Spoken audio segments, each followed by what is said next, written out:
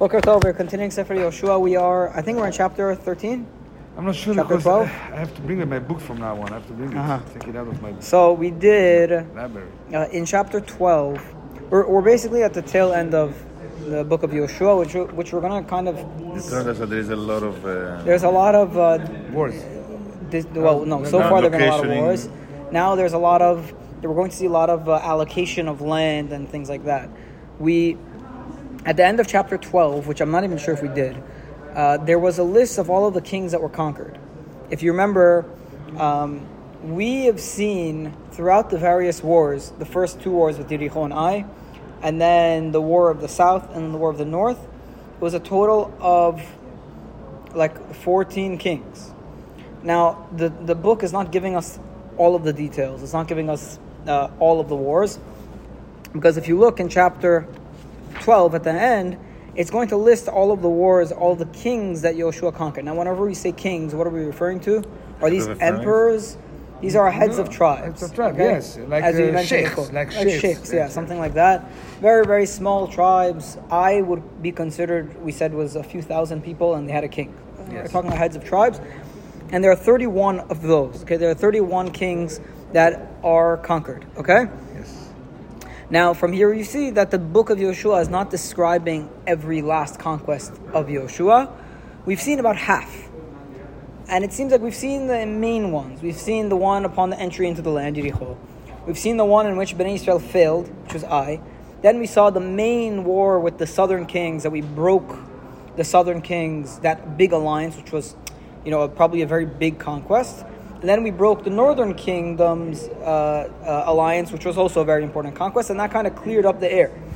But the small kings that we probably overran in a day or two, or nothing really eventful happened other than, typical war, or the sun didn't stop in the middle of the war, something like that, seemed to have been left out of the recounting of all these stories. So there's a lot more that Yehoshua did than what we've seen. We've just seen the main things. And that we could prove from the list of kings that he conquered, okay?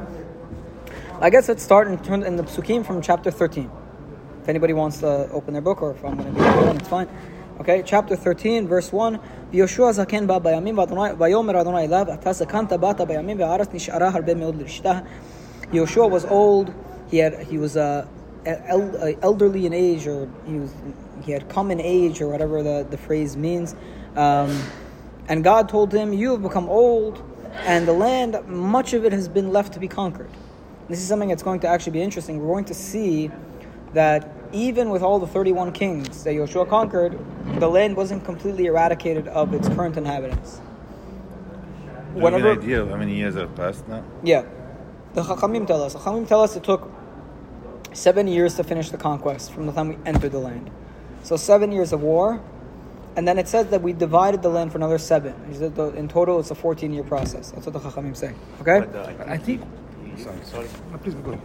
He lived 50 years after he started entering Israel, right? From what I remember, he lived another 50 years. I don't know that. I mean, I don't know where that's from. I'm not very good at the calculations. In the Tanakh, I've seen somewhere, but anyway. Maybe if you bring the source, we would have to make sense of it, because it seems like Yehoshua is becoming old now at the end of the conquest. So and the conquest, years, according to other Mefarshim, it was a 7-year thing. We're going to see how they prove the 7-year conquest. Because Kalev, when he gets his portion, Kalev is still alive. If you remember, Kalev is from the Parsha of the coming week, Parshat Shelach, in which he doesn't fall prey to the hysteria about not going into Israel because we're going to get defeated. Hashem promised him to go into the land because he actually willed to go. And he lived long enough to get into the land. He's going to make a reference to the sin of the spies. And he's going to say how many years have passed. So from that calculation, we're going to know what number year we're in relative to the sin of the spies. We know sin of the spies happened in the 2nd year of our journeys in the desert. So whatever reference he makes, we'll be able to calculate exactly what year we're in now, after the conquest. Okay? Rabbi, when he gives the lands, then again, each tribe has still to do some wars to conquer. Yes, it's not finished. Exactly. There is again, there is a whole... just the beginning. What ends up happening... goes into the land that they give, then again they're going to have wars. Yes, Yehoshua and the nation as a united force basically tackled the main objectives. But there are going to be various peoples that remain in the land that we're going to discuss, that once the land is divided by lot, then each individual tribe is going to be obligated to take care of their own lot, meaning to make sure that their lot is cleaned up of all of its inhabitants. Okay? You get how that works? The reason I'm emphasizing that is because that lays the groundwork for the story of the Shofetim. If you look at the book of Shofetim, which Be'ezrat Hashem will actually start sooner than you think, maybe in like 5 weeks or something we'll be up to Shofetim already, the main premise of the book is that the tribes are not united, and that each individual tribe is constantly having trouble with its neighbor or its Canaanite presence. And that's kind of the groundwork for the book of Shofetim. Okay? Rabbi, these wars are wars that the tribes are conquering, or they're defending themselves because they're being attacked by like residual smaller tribes and stuff like that? It's both. I mean, so far from what we've seen, it's been a combination. Yes. Oh. Yericho we attacked, but then the wars of when Givon made peace treaty with Israel, so the southern kings decided to attack Givon, so we kind of helped them as part of our peace treaty, so we were defending them. The northern tribes tried to attack us, so that was the war of defense. I meant after. Afterwards? It seems like it's conquest. conquering. It seems like it's conquest. Still But The idea is Hashem told him. Yeah, Hashem told him. We're still conquering because we have not taken over. we have not moved the inhabitants out. Now, if you want to discuss this topic, what's the significance of removing the inhabitants? Purifying the culture. It's purifying the culture, exactly. That's very well said. It's not. There's no xenophobic racial issue here that we have, that we hate these people and we just want the Also, Hashem commanded the But nation. Allah commanded it because the moral, there's clearly a moral dilemma. I mean, we have very modern moral sensitivities or sensibilities. So for us to even think about a war of conquest, we think immediately is not appropriate, right? But the Torah has a larger objective, which is to preserve Am Yisrael, and to preserve Am Yisrael as the moral force of the world. The only force in the world that actually has a monotheistic ethic. So you have two options. You could either be morally kind to the inhabitants of the land and just become like them, polytheistic people with no morals that burn their children and serve them to Molech. Or you can eradicate the people of the land and preserve the one moral ideology that exists in the entire world. Right? So that's kind of the debate here. And then even today, we still find moral issues. It's still hard for us to imagine how they were eradicating those peoples. But this was really the option. There was no third option. You couldn't keep the polytheistic people who were burning their children in Israel. You couldn't keep them in place and then also survive as a monotheistic people. As we've seen, as we're going to see in the book of Shofetim over and over again, the people continuously slide into Avodah Zarah. Continuously. Even at the end of Yehoshua, there's going to be a hint of concern that people are sliding into Avodah Zarah. Okay, so that's the issue here. Okay, let's go to Pasuk Bet. And we still have it today. We have it today, of course. We have it today in a different sense. In a different... It's in a different sense. Okay. What chapter? We're in chapter 13. Right, let's go for Pasuk it. Bet. So God tells Yehoshua, what did he tell Yehoshua? He said, there's a lot left to conquer. He said, and this is the land that's left over. Kol Gelilot HaPelishtim v'chol HaGeshuri, the areas of the Pelishtim and the Geshuri, Mina Shichor asher al Pnei Mitzrayim v'ad Gevul Ekron tzafona la'Kenani techashev, the Canaanite territories from the Shichor next to Egypt until Ekron. Again, I don't know where these places are, but just imagine that God is now telling Yehoshua what's left to be conquered, okay? That's from the Canaanites. Chameshet tzanei Pelishtim, Azati v'Ashdodi v'Ashkeloni, Agiti v'Akroni v'Avim, Ha'avim. Then there are 5 princes of Pelishtim you have to conquer: the Azati, the Ashdodi, Ashkeloni. By the way, do you know these cities? Yeah, Ashdod. Yeah, Ashdod. This exists Ashkelon. today. Gat. So it's a fascinating thing. Today, all of the lands of Western Israel have names that are associated with the Pelishtim of then. The Ashdodim, Azah, we know. Azah is Gaza. Yes. Okay, so that we don't even have anymore. Ashdodi, which is Ashdod, further north. Ashkelon is between them on the coast. Gat. Anybody know where Gat is? Gat is a little further east from Gaza. That's where Maruf lives. Okay, so that's also near the area of Pelishtim. And Ekron, anybody know where Ekron? I don't know where Ekron is. And Avim. Okay, just interesting. Pasuk Daled, Miteman kol eretz HaKenani, from the south, the land of the Canaanites, U'ma'ara asher latzidonim ad Afeka, ad Gevula Emori, from the area of the Tzidonim until the area of the Amorites. These all have to be conquered. Ve'aretz HaGivli, v'chol Lebanon, the Lebanon, Mizrach HaShemesh, to the east, Mibal Gad, from Gad, Tachat Har Charmon, ad Levo Hamat, until Levo Hamat. Again, I'm not exactly sure where all these places are. This is somewhere in the north, what he just described. Kol Yoshevei HaHar min Lebanon ad Misrefot Mayim, Kol Tzidonim, all the Tzidonim, Anochi Orishem, I'm going to conquer them in Bnei Israel. I will chase them out for Bnei Israel. Rak Hapilei Israel benachala kashati v'decha. And this is the key element of the pasuk. Your job, Yehoshua, now is just give it to Am Yisrael as a portion. And this is where he says explicitly what Giacomo was saying, is the main united front of Bnei Israel, let's say the IDF, was able to break the main arteries and the main wars and alliances of the Canaanite peoples. The rest of these small things that we're describing now, give it to the local tribe in their portion, and I will help the tribe to conquer it. Okay, and that's what's going to happen now. Okay, Pasuk Zayin. And now please divide this land for the tribes by the 9.5 tribes, the 9 tribes and the half tribe of Menashe.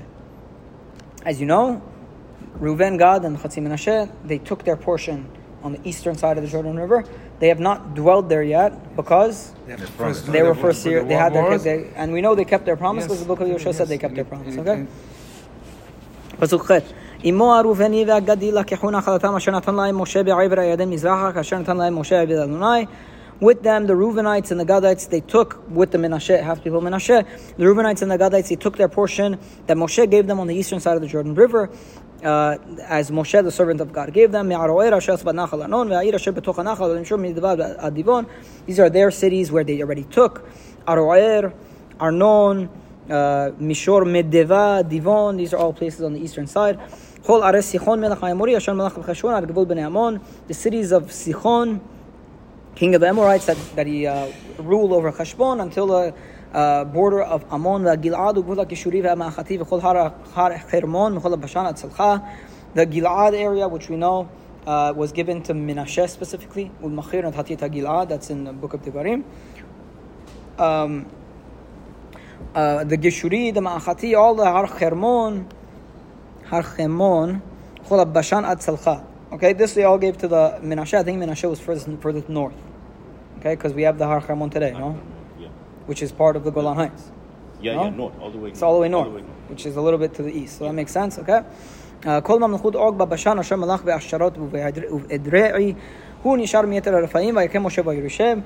All the kingdom of Og in the Bashan, that he was the king over Asharot and Edrei. He was left over of the giants, a specific class of people that were very large. And Moshe struck them and he conquered them. ולא הורישו בני ישראל את הגשורי ואת המאחתי וישב גשור ומאחה בקרב ישראל עד היום הזה. But the Bnei Israel did not conquer the Geshurites and the Maachatites, and they dwelt amongst the Israelites until this very day. And this is the first pasuk, potentially negative pasuk we're going to see, but there's going to be a lot of this, of people that Bnei Israel did not conquer. You know, we conquered Sichon and Og, but who did we not conquer? Geshur and Ma'acha. And these people, Geshur and Ma'acha, they dwelt with Bnei Israel until this very day. But they mixed with the Jews? But Gibeonites, we made a deal with them. We made a deal with the Gibeonites. They fooled us. Why is it not mentioned? In what sense? I don't know. Maybe we were also not driven out. Maybe, I don't know. Honestly, I don't remember this list. Well, let's read through it and then we'll see if the Gibeonites are mentioned. Okay. Now, who didn't get a portion? Tribe of Levi. Okay? Shimon didn't get it either. Shimon got because they kind of got lost into the tribe of Yehuda. Yeah, so they didn't get their own portion. No. They were Shimon is like the sad case of the tribes.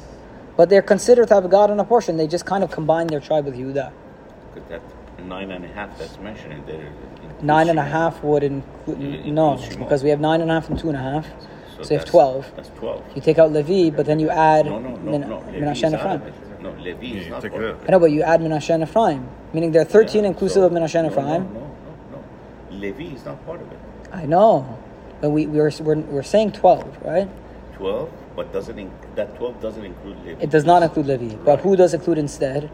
One of Menashe and Ephraim. Yeah, right. So that gets us back to 12, no? Into two, which is Menashe and Ephraim. Right. Okay, so that we are back to 12 again, without the Levi. Without Levi, but then you're saying it also doesn't include Shimon. But it does include Shimon. That 9.5 that you just read includes Shimon. Includes Shimon, exactly. Okay, so we're all on the same page. Yeah, it includes Shimon. Yeah. Okay, beautiful. רק לשבט הלוי לא נתן נחלה, אישי אדוני אלוהי ישראל הוא נחלתו כאשר דיבר לו. Only the tribe of Levi didn't get a portion. The fires of God, like the korbanot that people bring, I think that's the peshat of Isha Adonai. The korbanot that people bring, that's what is going to be their portion. Meaning they're carried by the people. They're carried by the offerings to God. Okay, that's their job, and that's also their payment. Okay.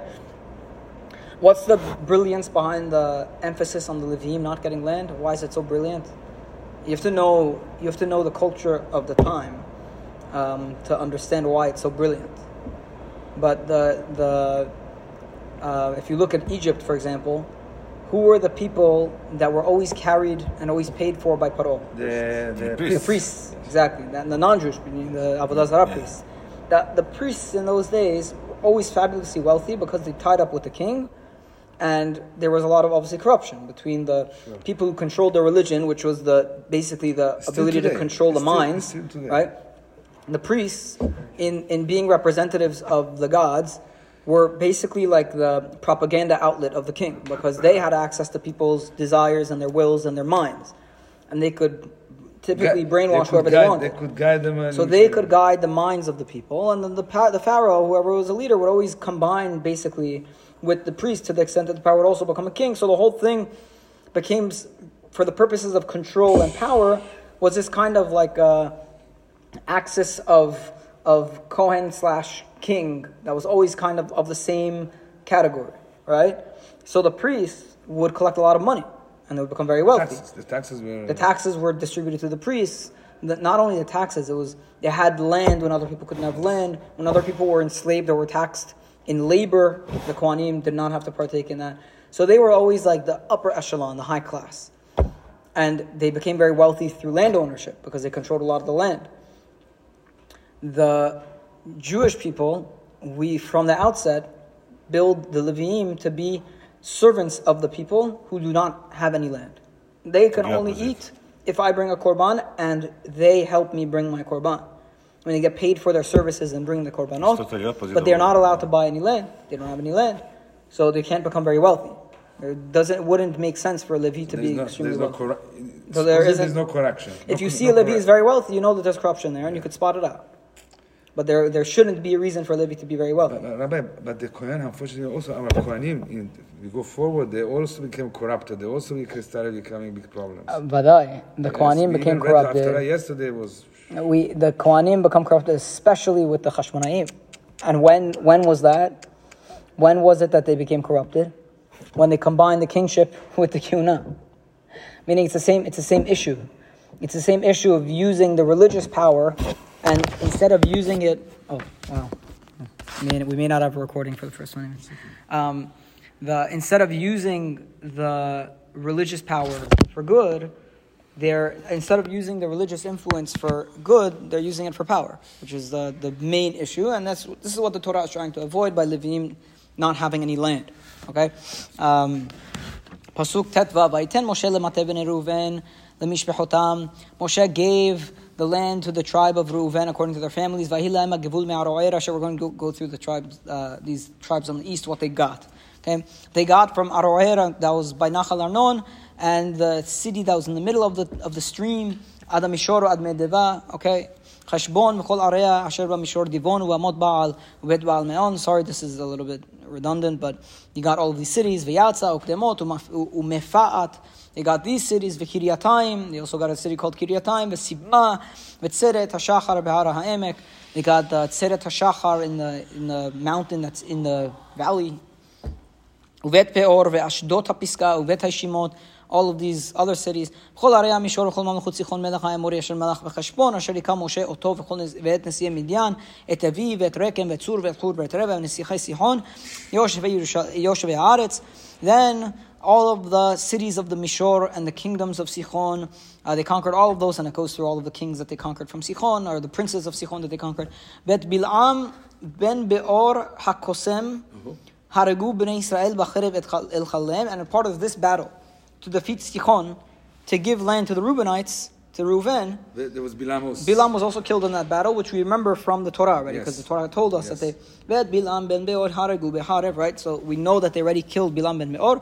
Here it's repeating it, but here it adds another word that's very fascinating. And the Bilam, son of Beor, Hakosem, the magician, they killed Bnei Israel by the sword. Vayhi Givul b'nei Reuven. That is a magician. I'm gonna read for you. I'm gonna read for you the Radak to confirm exactly what you may be thinking. This was the borders of Reuven. Okay. Kaf bet Radak Hakosem. What does that mean? The magician. Lehodia ki lo navi haya ela kosem. To tell you that Bilam was not a navi, he was a kosem. He was a magician. Now, if you're... was there a comparison between him and... But in Torah, we keep on saying that he was the level of Moshe. Okay. Comparing it to Moshe. So from here, you see the difference between Midrash and Peshat, okay? This is a classic example. Classic difference between Midrash and Peshat, right? Here we have Peshat, Radak, who is a Pashtan, tells us... Rashi says that the Kosem is a actual sorcerer that can actually... The translation is Rashi. Right, the thing. But if they were to follow Radak, they would say magician, because he's very clear about what his beliefs are.